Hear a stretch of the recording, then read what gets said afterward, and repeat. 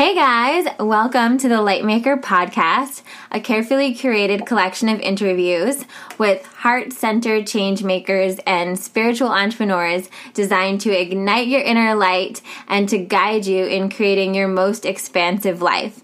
I'm your host, Cassandra Bodzak, and today I'm thrilled to have Alex Ablin with me. Hey Alex, thanks for joining us. Hello. Thanks for letting me be here. This is awesome. Alex has a really cool story. So right now he's the co-founder and CEO of Liquid Talent, which is a new generation job platform revolutionizing how world-changing companies discover, connect, and hire really incredible people. And the Liquid Talent platform, it also connects exceptional professionals in technology and creative fields with local businesses. And you guys believe that the future of work will be more mobile, independent, and lifestyle driven, which I'm all about. But another fun fact about Alex is that he also served as Google's public affairs manager from 2005 to 2013. And one of my favorite things about Alex is that he describes himself as a committed optimist. That is in my bio, isn't it? Yeah. I love that. I was like, skip, yes. Yeah. Does that bio also include that I'm a really good ping pong player? No, but you should add that. That's the kind of stuff people need to know. Yeah. I'm middle school singles and doubles champion. It's no big deal. NVD, every day. A committed optimist, 100%. Yep. I love it. So Alex, I love to start at the beginning because I think the most inspiring gift we have is our story. And I really think that we can learn so much from other people's stories. So take us back to, I'm thinking UC Berkeley, but feel free to go farther back, if possible, to where you kind of started formulating what you wanted to do and how you wanted to be of service. Well, I think there's two things that came to mind when you said how far back do I want to go. And the first piece was that my parents went to Woodstock separately in 1969. My parents were both Brooklyn-born Jewish hippies. I love it. They had really long hair, and they went separately, and then they met a couple of years later and fell in love. So I have to think about my parents when I think about my story, and their story is certainly one of being open and being inclusive and being loving and heart-driven. They had me after trying for 7 years, so it took them a long time for them to have me. They didn't think they were going to be able to have me, and when they had me, I was born in a full moon lunar eclipse. Oh, snap. Cool. Yeah. So I came out like ready to rock. I was really excited to be born.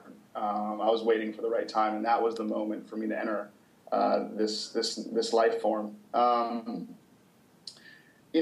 was just the most blessed kid. I had two parents that just adored me more than anything, and they gave me every piece of support and love and guidance and coaching that any child could hope for. So my story certainly starts with them. I always wanted to be an entrepreneur, Cassandra. Like, that was just like growing up. It was like that was the thing that I looked towards. I remember wanting to be a doctor and then wanting to be an architect, and then once I hit like 10 or 11 years old, it was like one day I want to run a company, And I think it stems from just the will to create. I read this really cool Reid Hoffman quote saying he thinks all humans are entrepreneurs. It doesn't mean you start a for-profit company, but it means that all humans have this will to create. And I really like that. And when I was 10 or 11, I just had that will to create. I didn't know what it was going to be or, obviously what that was going to look like.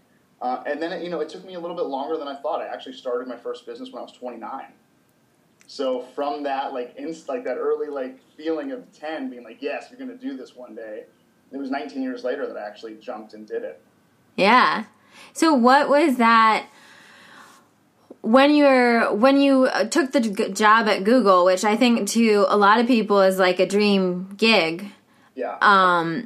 where was your head at with that? Were you excited for, I mean, you were doing some pretty cool stuff at Google, which you could share with the audience. So it wasn't like you were really stuck in like a quote unquote boring desk job, but where was your head at? Yeah, I started Google at 22 and I started in sales.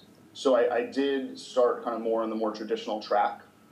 And at 24, I started an organization called Google Cares out of San Francisco. When we opened up the San Francisco office, I just saw this immense opportunity to do something philanthropic and, drenched in goodness. We were now working and living in a city that it was the first time Google was there. So I put together a plan, and I had 8 people that helped me build Google Cares. So that actually then transitioned me out of sales into policy. And that policy transition then moved me from California to New York. So I ran Google's public affairs in Chelsea, Manhattan, and I was the first public affairs manager in New York, which was pretty cool, at 26. And I like to describe it as a unicorn dream job. I knew during the time I was very aware that, I'll look back on my career and always have just immense fondness for that 3-year run because it was just an incredible opportunity. I mean, I came into New York and I basically had a golden key to the city. Everyone was excited that Google was in New York, and Google has just been in a tremendous growth story since it started. I loved my work. Every day, my mission was, how do I build goodwill in New York City? How do I improve the condition of our neighborhood?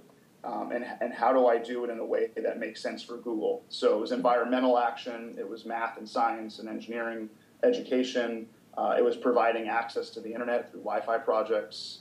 It was interacting with public officials.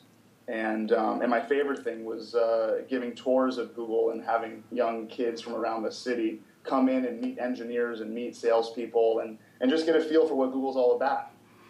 I really, really love my work. I would always joke, in closed doors that I would have done that job for much less than they paid me to do it. Yeah. But I didn't tell my boss that. That wasn't something that I would share in performance reports. But I really did love it. But it's interesting. I was talking to a friend of mine, Anjali Kumar, who now is head of social innovation at Warby Parker, and she was in Google General Counsel. And I asked her about her career navigation, and she always said she believes on top. That she doesn't wait for it to get boring, and she doesn't wait for it to suck, and she doesn't wait for, the team not to recognize her. She leaves when she's emerging and flourishing, kind of like, the way that John Elway or Michael Jordan or Wayne Gretzky leaves their, it's this moment on the top of the mountain, and I felt that way. I just had such an incredible 7-year run. And I knew I didn't want to be there forever, right? So I was in this really wonderful place where I had freedom. I didn't have any financial obligations or family commitments, and I had some space to really listen to my heart and take the time to say, what do I want to do with my life? How do I want to spend my energy, at least for the next 7 years? What do I want to do? So I left, and it was hard. It's really hard to leave, but I summoned the courage, and I gave my notice, and I left, and I took 6 months to myself. Oh, wow. And I created that space to, to really think about what called me and what would make me get excited to wake up in the morning. And Liquid Talent was the answer. Wow, that's wild. But before we get into that, because I want to go more into that leaving in that 6-month period, but I just want to highlight, I think it's so important. One of the reasons I was so excited to interview you is because I feel like I see a lot in my line of work where when people start getting that, and it sounds like you kind of grew up in this very like heart-centered mentality from your parents, where it was like support and love and being able to follow your dreams. And I think some people grow up with that. Some people get that along the way and they realize that they want to be of service. They need to be a part of helping something big. And I think sometimes we lose sight of how valuable we can be when we have that consciousness inside of a big company like Google, where we can use the fact, like, I love that you started Google Cares, that there's this concept, I think it's called intrapreneurship, where you're like inside of a big company and you know, making those initiatives. And I think it's so important for people to know that you can have that entrepreneurial instinct and take initiative where you are if you're in a great company. Totally. You know. Totally. Yeah. I think, you know, someone calls it, you know, disrupt on a rocket ship. You know, my friend did a 30-minute talk. We started Google the same month, and he wrote a 30-minute speech about disrupting in the rocket ship. And Google's a rocket ship. You know, there's a few rocket ships. There's not that many. You know, they're very special organizations.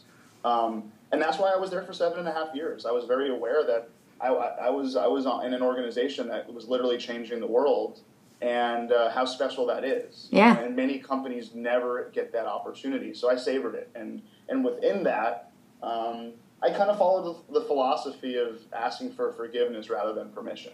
Yeah. And as the company grew from 5,000 to 50,000 over my 7 years, there was kind of more lines and bureaucracy and structure that had to emerge because it was just becoming such a beast. But in that, I just took it upon myself because I had a little bit of seniority, and I wanted to take risks. You know, I wanted to leave Google feeling like I really tried and I really pushed it, and I didn't just play the safe paths, which is so easy to do in a big company.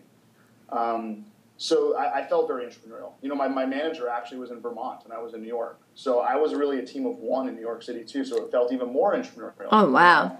Yeah, our team was spread around the country. There's only 4 of us running public affairs.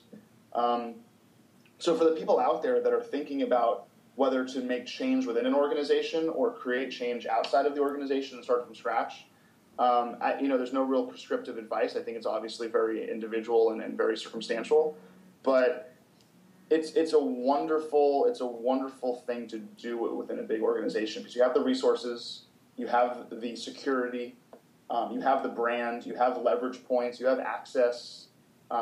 If the end goal is to make positive change, there's a lot of ways to do it, and certainly doing it within a big organization like Google is one of them.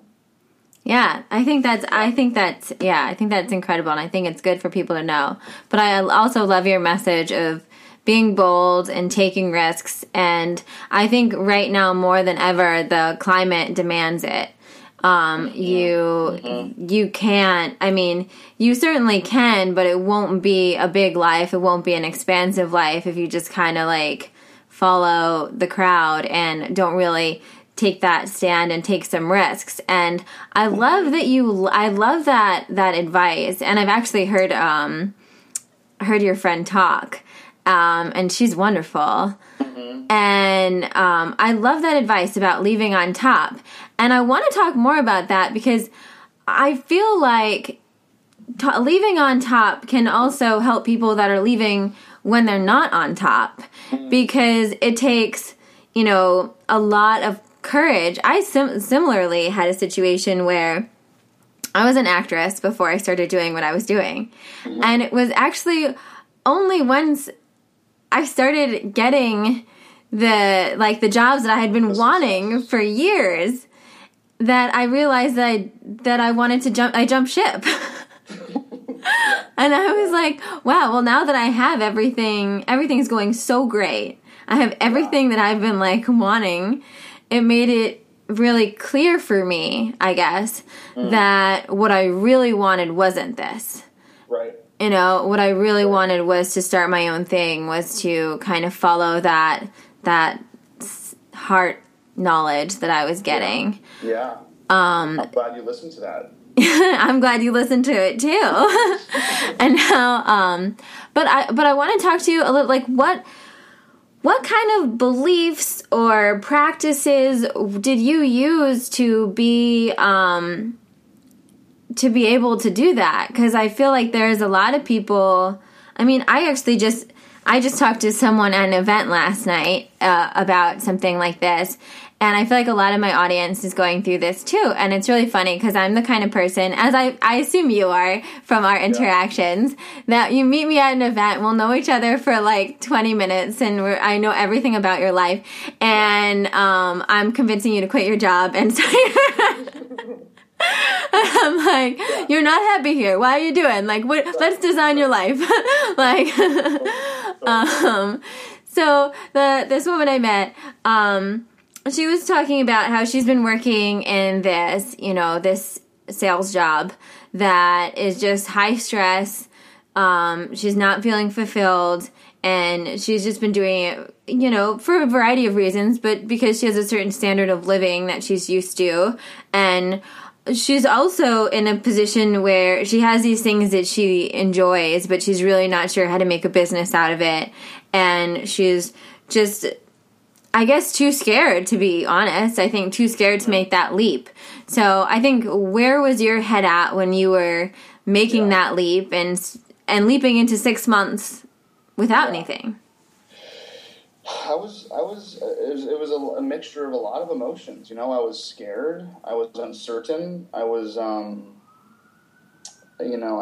really did think through it though. Like, this wasn't a premeditated, like this was a premeditated thing. This wasn't like a hot-headed, act of passion. Like, this was a year and a half going on what and when. I knew it was a when question. It was just a matter of, like what the plan was. And, I just started saving a little bit more than I would traditionally. And I just started spending a little bit more time outside the organization and thinking about other worlds that I could play in. That one of the biggest things was just leaving my friends at the company. I was there for so long that I had such wonderful relationships with so many people that I couldn't imagine not seeing them every day. Yeah. And just that human interaction was so important, especially with such brilliant people. I quit on a Monday. It was April 1st, 2013. April Fool's Day? April Fool's Day. And I started my career October 31st, 2005. So I like to joke that I benchmarked my career at Google with two great American holidays, Halloween and April Fool's Day. I love it. And I quit on Monday, and I went home and I threw up. I was, there's just so much emotion within me, and so much stuff. And then I went to my going away party and I gave a speech. And in my speech, I just said, it's time to step up.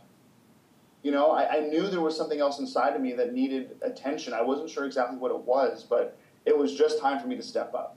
And if this was my last year on Earth, then I wanted it to be something that was totally aligned with what I thought my best contributions to society could be, right?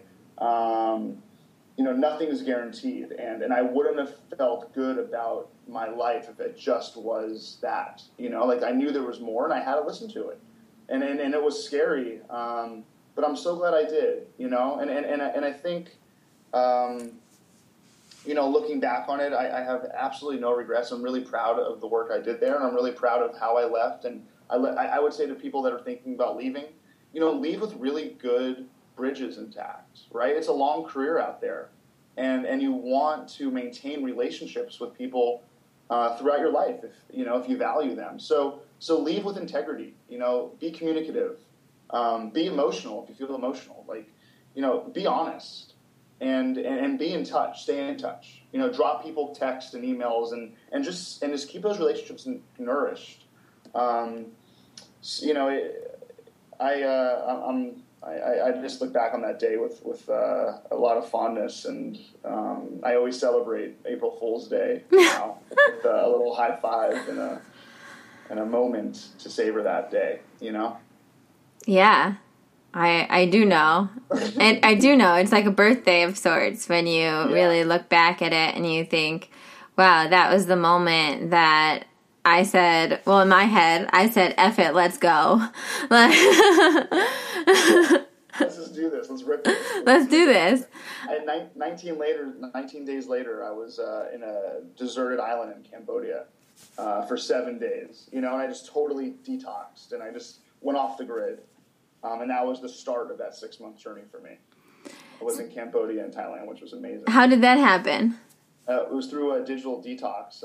Levi Felix runs an organization, and he takes people into, whether it's Cambodia or the Redwoods in California, and he kind of gets them back to their natural human state without crazy electronics and technology. And And I thought, what a perfect way for me to leave Google through a detox like that, and in Cambodia, no less.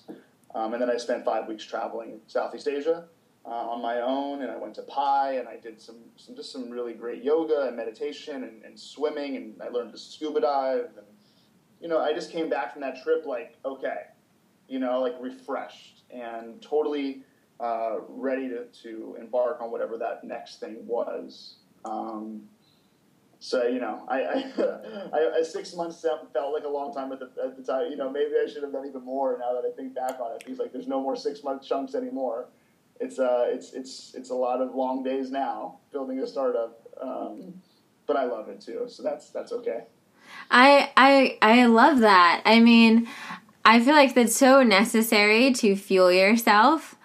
And I'm a big believer where I feel like I did it a little bit differently because I had circumstances in my life that kind of went on, breakups and family illness and stuff like that, that kind of made me get to that place of intense self-care, I would call it, where I kind of had to go in and be like, I'm just going to meditate. I'm going to, figure out what's going on in here and like clear everything out. But I think it's also a beautiful thing that I think just proves how in a space of real trust you were with the universe or the powers that be or whatever you want to call it, that you were like, you know what? Okay, I'm jumping ship. I don't know where the next ship is, but I'm going to enjoy my time in the ocean between ships.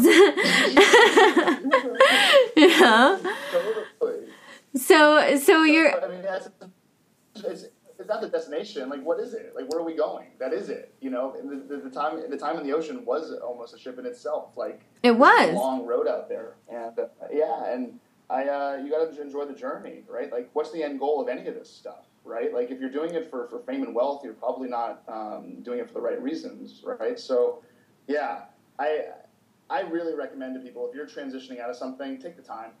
Whether it's a relationship or a career or a city or a death or just whatever like major life events that happen, take the time to heal and to transition. Yeah. Don't rush that process, Yeah. And enjoy it, I feel like even if, circumstances that aren't, great lead you to that place, I feel like there's still so much enjoyment that can be found. And I love what you said about if this was my last year on Earth, I didn't want to be doing this. And was there anything that sparked that mentality in you, or is that something that you've just kind of like had? I read I'm obsessed with, and you guys, if you head to liquidtalent.com, you have to read their Who Are We? Because I'm like, yes, every line of it. And at the end of it, it says we live every day like it's our last. And that's something that's been new to me. I think the past few years, I've adopted that mentality, and it's been made all the difference. And you feel your life has changed through really kind of like keeping that in consciousness and thinking about mortality? I have a 25-year-old little brother, and he got diagnosed with an autoimmune disease. So it's really serious. And so he's doing well right now. He's had a lot of operations, and he's on the up and up. But when he first got diagnosed, it was the first time in my life I had ever like come face to face with someone not only that I loved, but that was younger than me's mortality. I hadn't had that experience. I lived a pretty pleasant life growing up as far as that. So when all that was happening with him, and like there were a few times when I was first starting my business that I spent most of the past 2 years in hospitals and doing everything out of the hospital waiting room and, writing all my blogs and doing all the things. And it just kept that really present for me, knowing that like I didn't know how many more days he had, there's no difference between him and me, there was we both grew up in like a very, nice upbringing. There wasn't any, so that kind of having that just changed me, I think, forever, in the way of now I do live in that mentality of like, when I was acting, it was always that mentality of like, it'll be great when it gets there, it'll be great eventually. When you have your Oscar. Yeah, I would just live in this fantasy of like, it'll be fine when I'm finally making those independent films that are like really, talking about real things in the world, or but like the reality of what my day-to-day was doing like silly, like dumb blonde parts on comedy shows or what, you know what I mean? And that's fun and whatever, but it wasn't really filling what I was like, exactly what you said. If this was my last year on earth, would I be proud of what I've done or be happy with what I'm doing? Yeah. We just wrote another blog post about it on Liquid Talent Medium's site about Steve Jobs and how he approached that and how he talked about really looking yourself in the mirror and saying, if this was it, what would you be doing? Would you do the day in front of you? And I don't want to fool anyone out there. Like, there's things you just have to do in life, like pay the bills or like get by. And, like, invoice people. That's one of my least favorite things. I think it's important to think about, and that was ultimately, thinking about looking back on my life. One of the other things I said at the speech at Google when I left was, I got to step up, and that I want to make my 60-year-old self proud of my 29-year-old self. Yeah. And I envisioned my 6-year-old self giving my 29-year-old self a high five. Yeah. For taking that leap and being risky. And then with the knowledge of what that next 31 years of my life entailed because of that decision. And I think it's important to like put yourself out there, and to like looking back, if whatever you're, thinking of when you're a senior citizen and looking back when you're younger, because it's going to go by pretty quickly, and you want to really savor it. And I want to make my older version of myself really proud. So that was ultimately like, okay. It's one of my favorite sayings is, whether you're a pawn or a king, all the chess pieces go back into the same box. Mm-hmm. And when I look back on my life and I go back in that box with, with all humans as we do, how do I want to go back into it, and how do I want to feel about the way I lived?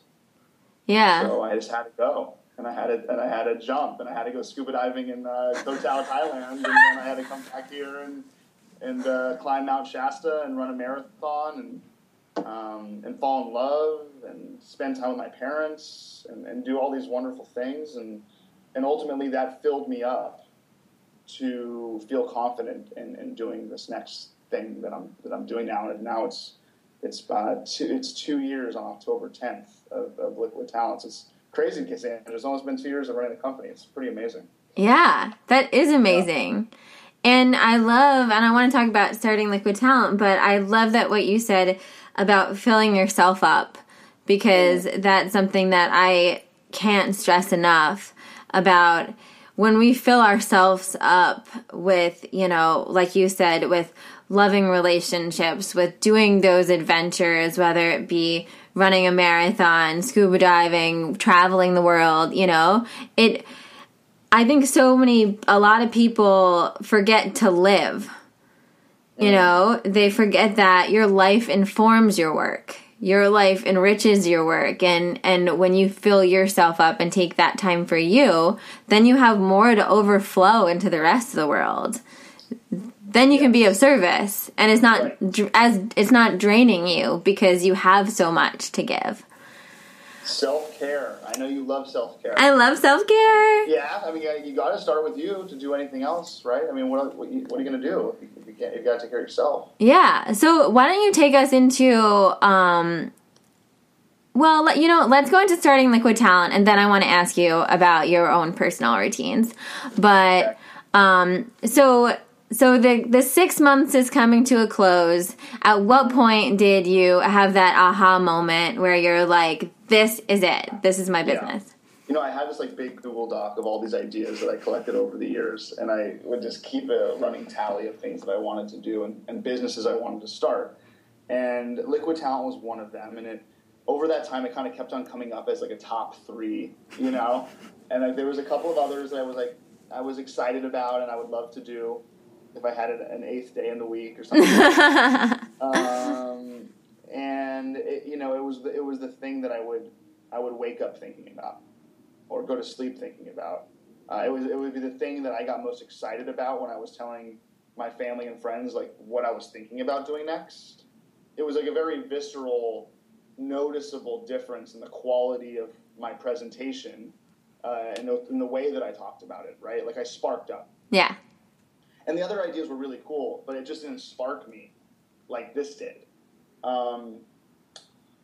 So that just like over a couple of months of feeling that and receiving that and my my family and friends kind of sharing that with me, that feedback with me, it was like, well, it seems like this is it, And I think that's so valuable. Sorry to cut you off. I just think that's really valuable feedback. And when you're thinking about, because I think like you said, as much as we'll both attest that we're doing what we love and, really love what we do, there are a lot of times where you're working really late hours or, it's the weekend, and I've definitely had that experience where it's the weekend, but I have things I have to get done and I'm still chipping away, and it's that spark that you have and truly doing, I call it what lights you up, that allows you to sail through those times, allows that to not still, when it's starting to feel like work, still not feel like work, in that way. You're willing to do the work because you have that natural, passion for it. Yeah. Yeah, there's messy stuff to it. It's definitely not all rainbows and sunshines and kittens. But if you have that foundational love for it and it really is aligned and it does spark you, that will get you through the winters. Yes. And that will get you through the dark days. Yes. Because if you don't have that stuff and when it does get hard, you're probably not going to do it. You're probably not going to stay with it. And you shouldn't, frankly. That's your body saying okay, this is probably not the right thing right now anymore. So, when I started it, I wanted to feel like I could do this for the next 10 years of my life. Yeah. I really wanted to sink into this idea, and I really wanted to sink into building the right organization to support the vision. One of my mentors said that every successful business that he started, is for whatever reason, it just seems to take 6 years. And he's built 3 very, very, very successful businesses. And he says in year 6, across the board, something happens. So he told me that when I was at year 1. And I was like, are you kidding me? No. What? 6? And that was his experience. And it was good for me to hear at that time, as I was going through a pretty tough point at that point of the company. And just kind of taking myself out of the weeds a little bit and taking a bird's eye view of life and time and how things work. And, I think in the media you get a sense that Instagram and Snapchat take 6 months and you can be a billionaire very quickly. Yeah. It's tough. I think it's a really tough message for the public to hear, because it doesn't work that way. I can tell you that Instagram and Snapchat wasn't an overnight success. It does take time. But they did have really quick, they really did have quick success. It's an immensely unlikely thing, right? And that's okay, and it's possible, but you really shouldn't be. And if you think it's going to work in the first 6 months or 12 months or 18 months, it's probably not. And just being okay with that, just trust the process, trust the journey, and that spark gets you through that whole arc. Oh, yeah. And I think I definitely echo those sentiments because I think that a lot of people thought I was an overnight, I don't even want success. I don't even like that term, but, that a overnight came on the scene or whatever. And they didn't know that I had been keeping a blog since I was 20, Mm-hmm. This is, if you, in hindsight, this was 8 years in the making. I love you. You guys, I just graduated college. Surprise. Yeah. Right? And so, and you're right. Honestly, your mentor, that's really funny because it probably was around year 6 where it blew up. you know, and then, but that's the thing. I feel like with a lot of things, it's like you said, it's having that love for it. And in different cases where, depending on what you're doing or your path, being able to, for me, it was not using, I think I've been living off of it for 3 years. And I started making money off of it maybe like a year or so before that. But I didn't go into it assuming I would make any money. You know, and obviously that changes depending on the kind of business you're doing. But when I first started doing it, it was just because I needed to do it. Like, I needed to start it. I needed to get something going.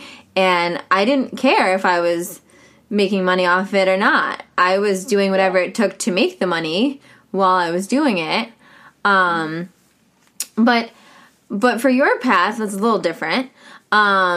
What did it look like? I think a lot of people, myself included, to be honest, even though I run my own business, it's very different than starting your company.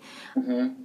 It can feel intimidating to think, okay, I have this great idea. Like, I really feel passionate about creating this company. I want to make it come to life. Now, where do I even start? Yeah. So I guess the question is, or I guess the right approach is like, chunk it out, right? Like, you can only do so much every day. And the reason, like, you can't, Rome wasn't built in a day is such a ubiquitous maxim. Like, there's a reason, right? Like, I always struggle with, like, this balance between urgency and patience. Yes. And that tension between the two poles of it. I want to do so much today, and in my next 12 hours, I need to, kind of manipulate my mind and body to get as much possibly done as I can. And I'm going to go home tonight at 9, and I'm going to feel like I have so much more to do. And I just know it, so that's okay. So, like, I guess it's accepting the fact that you can only do so much and being okay with it and giving your best every day, right? That's one of the 4 agreements, is do your best. And I love that one. I also love don't take it personally. Yes, that's a good one. That's one that in the Jewish New Year that I'm celebrating right now that I'm really meditating on, is not taking anything personally, which is so hard and so true. Yeah. Gosh, it's such a good agreement of the 4. But doing your best, right? Like, just do your best today. And just chip away. I like that. I like that expression. Just chip away. Just keep chipping away. Yeah. How long did Michelangelo spend on the David? Chipping away. Yeah. I don't know, but it was a long time. Yeah. We don't know. It's safe to say. Didn't happen in a week, yeah. Masterpiece took a while. Sistine Chapel took 9 years, I know that. Right? And that's like, I think it's good to go into it knowing that. And it's a process, and I think I've been wanting to, I told you this before we started, it's just, the podcast has been something I've wanted to do for a while now, but it's kind of allowing, like you said, weighing that, that between urgency and patience, and really, building a foundation, and then allowing, everything, deciding, making those decisions on what to grow first and what to put your energy into. And I'm interested in how your approach to making those decisions is, but I'm also curious about, you're talking about, I really like that concept of how do I make the most with my mind and body of today? And what's your formula for that, your personal method?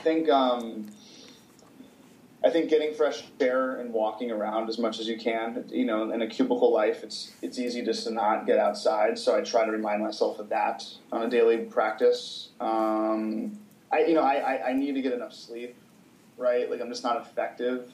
I know that about myself. Like, I need a minimum of 6. I prefer 8. So I try to get between 6 and 8 every day. I joked around with you this morning before we started the interview that I got up earlier this morning so I could take a run, so my mind could be as fresh as possible for this interview. I love a morning run. It's just the greatest. It's the greatest thing, you know. And like, it takes a couple of bits, you know, of minutes of like in the morning, like, oh my god, I can't believe I put my running shoes on right now. It's so early. And like this, like I could just I'd rather just go back to sleep for the next hour. But you push through that little moment of it, and then you just feel wonderful. I think those endorphins are really great. So sweating in the morning is like the best. Yeah, it totally changes the quality of your day. And if you have to sweat in the afternoon or in the evening, like, great. Just like, a sweat a day is just phenomenal.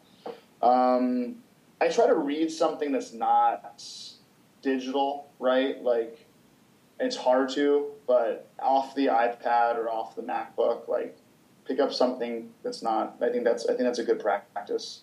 And really, I love yoga. I just love it. I think it's the greatest. So I would recommend sprinkling in yoga for those that are not. I imagine the audience that you have are very good yogis. I'm sure, yeah. Yeah, but that's a wonderful thing.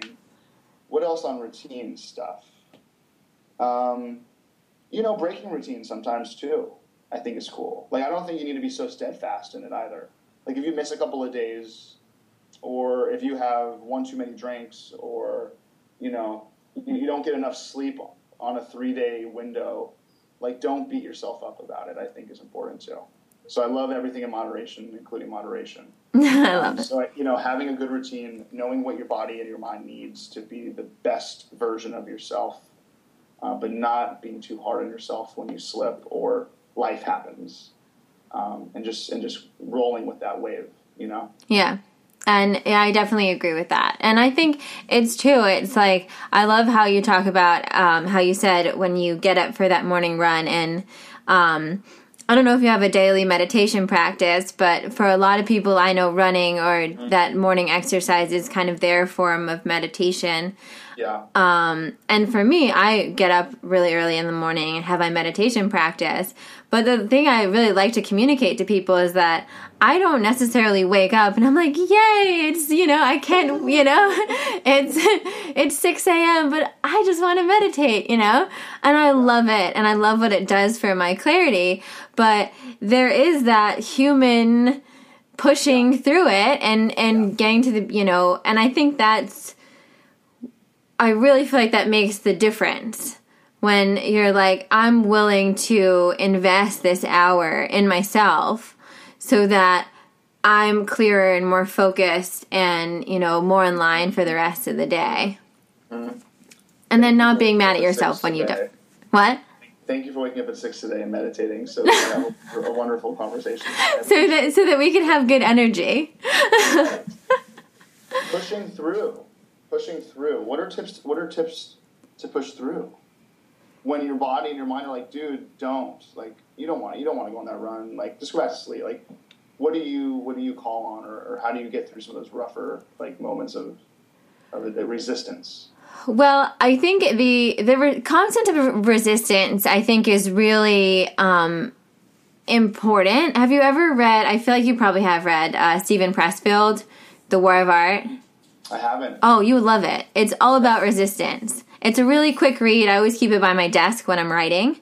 But he talks about resistance and how we're all kind of facing resistance in different areas of our lives, whether it's he talks about it with writing. He's writing a novel in The Thing, but in any like project or, thing. And I think resistance is a really interesting concept because it can be misunderstood in the way of if resistance can be telling you something. If you're resisting I always listen to my resistance when it has to do with relationships, whether they're work or personal.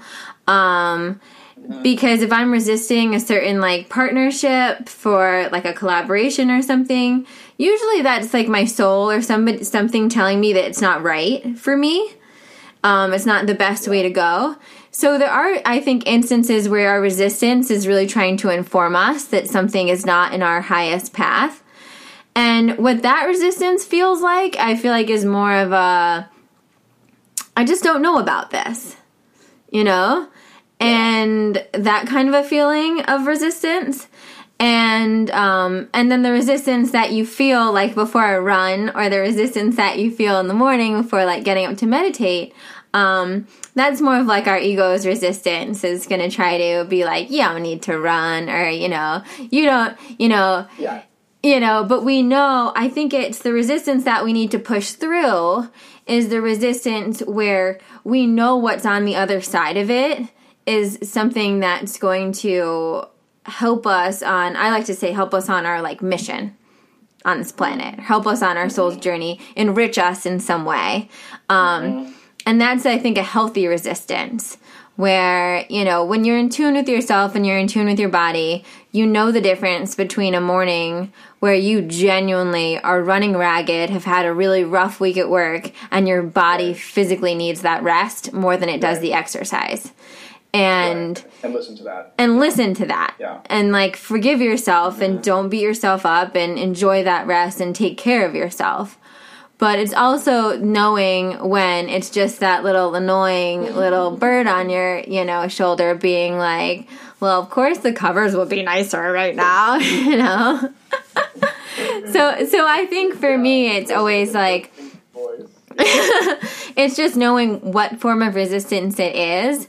And if on the other side of it, I know is a choice for my highest good, I know the difference. And I think a lot of that is getting into the habit. Like, I'm like, once you start running in the morning and you know how good you feel after it, or once I started doing sadhana, like my hour of meditation practice every day, and I realized that I felt like a freaking superhero after it. That not do it then. Yeah, that feeling of knowing like after I do X, Y, and Z, I feel like I can take on the world. Yeah. How could I not choose that? Yeah, it's that's a great. Thank you for the resistance piece. That helps me. I like that a lot. I hope I set my alarm early tomorrow and go for the run tomorrow. I'll let you know. Yes, let me know. Oh my God, there's so much I want to talk to you about. Okay, so I'm gonna. Oh man. Okay, so I'm gonna ask you one more personal question, one more business question, and then we'll wrap it up. Okay. One more personal question is, I know you mentioned like you work 12-hour days. I know that you're in an amazing relationship, and I adore your girlfriend. And I think that's something a lot of people, when they're starting a business, that they kind of neglect their personal relationships, whether it be romantic or friendships or family, when they dive into that at first, or they feel that they can't have both. Like I get that a lot. Actually, I get that a lot from men sometimes when they're starting a new endeavor. They feel, and this is not necessarily in like a personal way, but just through like talking to people, they feel like this has to give all of my attention, and I don't know how. So how do you find that balance, and what would you necessarily say to someone that was like, well, I want to be in a relationship, I also want to create this amazing company. How do I do it both? Yeah. A couple of thoughts come to mind. I think some of the people that inspire you that are older, that are married or in a relationship or have children, or are doing things that are professionally more demanding than what you may be doing, they're doing it, right? Like there are people out there that are excelling. I think President Obama and his relationship with his wife, Michelle, is an amazing example of a tremendously demanding being president of the country and still allowing for his marriage to work. I think that's one of the greatest contributions he may have had in our country. Absolutely. That he's showing family and marriage while still carrying the weight of the world on his shoulders. So, being CEO of Liquid Talent is really hard, but I put it in perspective, right? What I do with Susie is, we check in, right? Like we'll just send a text or we'll do a quick call at 2:30 in the afternoon for 3 minutes, and just hearing each other's voice for those 3 minutes matters, We try to pick our times where it's like, okay, we're going to get home early tonight. Like we just need a night at home, and we're just going to wrap up early, and we're going to just know that that's an important decision that we just have to make. I haven't always honored that, and I need to continue to improve in that area, right? What it also helps is that she's an entrepreneur. She has her own business, and she's starting a company from scratch like we are. And that's something that I think she just has empathy, and I have empathy. Like, we understand that requires a certain level of commitment. We travel, we try to enjoy our weekends. We also know that this is a certain times. Like, the next 8 weeks for me is going to require more time at Liquid Talent than maybe the last 8 weeks or the next 8 weeks. But this 8 weeks this is an 8-week window that really needs me. So I think approaching it from a higher time scale is helpful. Mm-hmm. Not just day to day, but maybe month to month, or week to week, or month to month. But also, Cassandra, it's hard. Like, honestly, like this stuff, this balance of relationships, of friendships, and family life. I've learned a lot in 2 years now doing this business. And my parents come tonight, and I can't wait to see them. No.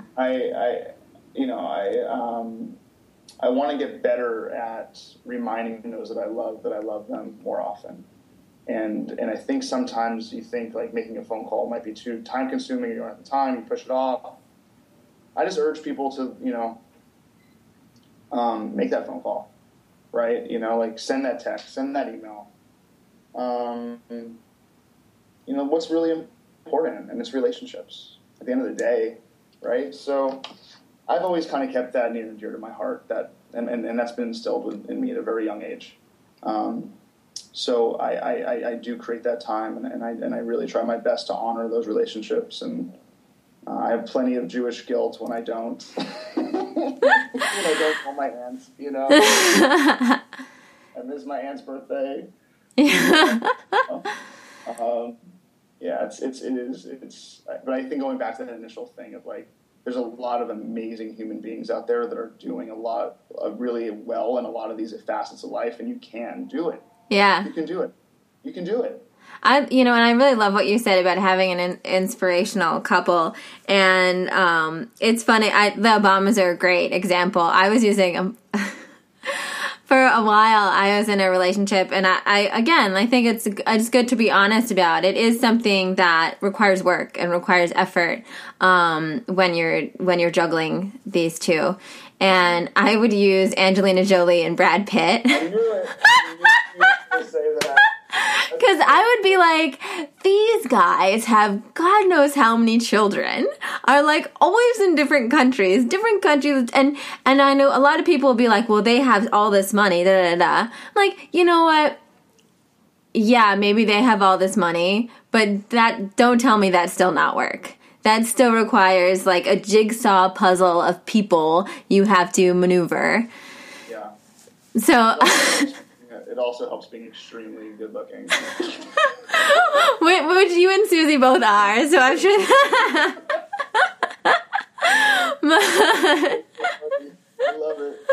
But all right, well, I love that. I love that, and I think you're right. I think a lot of it's about don't feel guilty. You have to follow what you love, and also in my experience, I've learned that it's a learning process. So reach out when you remember to reach out, and the people that love you will just be happy that you reached out. And 9 out of 10 times you're going to forget that it took you 3 months to do it or whatever. Don't not make that effort because now you feel like you've gone too long. So true. But true. I really want to talk about your Future of Work summits coming up before we wrap up. Yeah. Thank you. So tell me a little bit about the Future of Work summits, but also I want to hear, what's on the horizon for Liquid Talent. Yeah. So, we've been doing this now for 2 years. And I just mentioned that this 8-week window coming up. So we're launching early November. We're publicly launching with a mobile app that's available, with a web app that works, with a community of hirers and talent that are using the platform and really thriving with the product. So we're putting all our ducks in a row to now walk forward into the public light. And that launch happens November 5th, and I'd love for you to be there, Cassandra. It would be awesome if you can come make it. Yay. So within this launch experience, we're one of our marketing strategies and one of the things that we really care about is bringing people together, right? So part of the future of work around mobility, independence, and lifestyle, like we're building technology, but we know that the in-person connection matters more than anything, right? So we try to build technology that's geolocation sensitive, that we can actually connect hirers and talent in the same city and hire local and empower your community. And in that spirit, we're doing annual conferences in the boroughs. So we did one in Brooklyn in April, and we're doing one in Manhattan on October 15th at Civic Hall, and then we're doing one in the Bronx on October 29th at the Bronx School of Law, Justice, and Government. And these conversations that we're having are really cool. You know, we're like, so what does the future of work look like in 2030? How are we professionally organizing ourselves? What tools are we using? How do we get the most out of our talent? You know, how do you recruit people? You know, what type of organizations are going to be winning in 2030? You know, it's amazing. If you think about the last 15 years and all the things that we take for granted, like the iPhone and Facebook that wasn't around, right? Like imagine what things looked like in 2000 versus what they look like in 2015. And the rate of change is only increasing. So 2030, we're going to be in a very, very different professional world. And the conversations that we have, we get to explore it. And it's just a lot of fun to think about and talk about, and how do you prepare yourself to have a wonderful 2030, thinking about it today. Yeah, and shaping that. Mm-hmm. Shaping what 2030 looks like by those conversations. Yeah. And the thing I love about what you're doing here, sorry, I'm cutting you off. I love about what you're doing here is because I feel like work has gotten to the place where everybody can work remotely. People aren't, you know, there's a lot less face-to-face interaction than there used to be. And I love that you're kind of taking the future of work and, you know, connecting people. Essentially, if someone did want to work remotely, you know, could connect with them, but you're also making that localness a priority, making that face-to-face connection important again, which I personally see the future circling back to. Yeah. We can't lose our humanity in this technical revolution. Yeah. Right. It just wouldn't be good for our species and our planet. Like, we have to maintain a level of connectedness. Like, we're a very social creature. And liking someone's photo is an act of social creatureness, but it doesn't get to the point of, you know, looking in someone's eyes and smelling them and touching them and being around them and building that bond.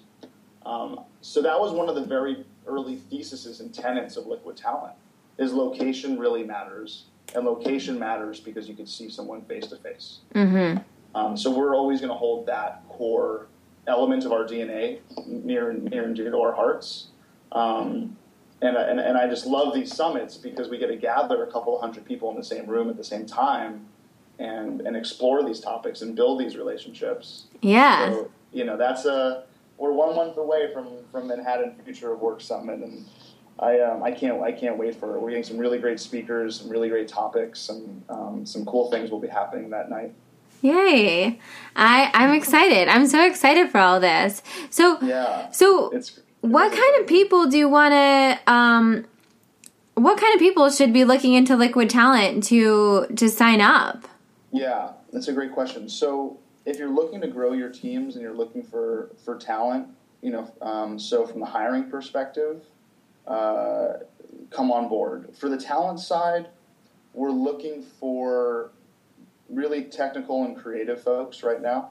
So developers, designers, hackers, coders, graphic artists, visual artists. You know, we're starting with 2 real skill sets around tech and creative with the plan to expand from there. So in 2016, we want to include marketing and sales. We want to include finance and accounting. We want to include event planners. We want to include, public relations specialists and communication specialists. You know, Liquid Talent intentionally is a very open brand. It's a very wide thought, right? Talent. So we're starting with tech and creative. So if you're that type of talent today, come on board. It's application based, so companies apply and talent applies. And the companies apply because we want companies that have a mission. We want companies that I want to work for, that I feel connected to, right? So it's more of like the Apples versus the Microsofts. It's more the Teslas, versus the GMs. We want future forward brands that have a vision and integrity to be part of Liquid Talent. And then for the talent perspective is, we know that these organizations require a certain level of skill and competency and experience. So we're also approving the talent. So that if you get through those approval processes, you can have the sense of trust and excitement that the interactions you're going to be making are going to be really meaningful and can lead to a quick professional connection. I love that. I think it eliminates a lot of I have a couple of my girlfriends right now, they're in that like job searching process. And there's just a lot of, you have to go on a lot of dead ends interviews or a lot of interviews for companies that you don't know that. I think it's a really, on both ends, it's nice to know that these companies have been vetted and put up to a certain standard, and as well as the talent to just maximize efficiency and be able to know that you're going to have a really high quality conversations at the least out of it. Yeah. Cassandra, join Liquid Talent, please. Put your company on. I'm a designer or developer today. I do actually. Amazing. Will I get approved? Let's see. We will see. I love it. All right. Close us with, Alex, what does your most expansive life look like? Well, I want to say that we've been talking about reading a little bit today and books that we love, and I just finished Many Lives, Many Masters. Oh, okay. Have you read it? No. Brian Weiss. Oh, yeah. Brian Weiss. It's a book about past regressions and working with hypnosis to heal this woman her current traumas, and it was very comforting. It was very comforting because it just continued down my belief that this is just one moment in an infinite journey that we're all going through. One of the things that he says is that all of us have the same diamond within us. We have this bright diamond within all of us. And those that shine brighter just have been doing more work on on polishing the diamond surface. But we all have an equal diamond. So that recognition for me is I think really, really important. When I maybe be judgmental or I may be dismissive or I have negative thoughts towards another human being, to know that we come from the same source and we both have the same diamond within us. And then it also means for me that I just want to keep on polishing mine, right? I have so much work to do, and I really am lucky that I have another day in front of me to keep polishing it. So my expansive life is really that belief that we're all equal, and that I need to continue absorbing the lessons that this life time has in front of me. I love that. And actually, my mentor and me use that same diamond metaphor. And I think when you realize that we're all just polishing our own diamond, and when you know from your own experience at times how difficult that can be, you can have a lot more compassion for other people because you realize whatever they're putting out at you is really just their version of trying to figure it out and trying to uncover their diamond if it's hidden or whatever is going on there. Yeah. But I love that. I'm also a big believer in that, we have many lifetimes, but, we're here to make the most of this one. And that diamond, I think it's true. I think also living from that diamond, and I like to see our diamond as not only what unifies us, but is also what's unique to all of us and our specific mission and what we're here to do is how I view my diamond. So I think when we really focus on that and we focus on, who am I here to be, then then we can make decisions accordingly. Mm-hmm.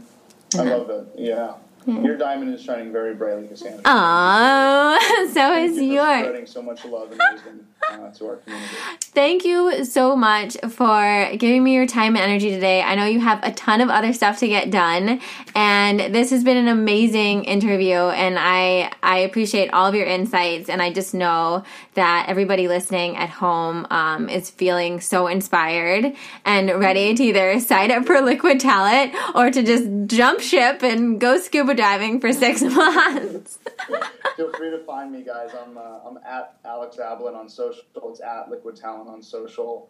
I'd love to hear from you guys, and I really enjoyed this interview with you, Cassandra, so thank you so much. Yay! So did I, and don't worry, guys, I'll add all the links below, so hopefully it'll be super easy to find Alex, and to get more information about Liquid Talent. All right, well, I will talk to you guys next week, and I hope you have a wonderful weekend. Bye, guys, and thank you, Alex. Thanks. Yay! That was awesome.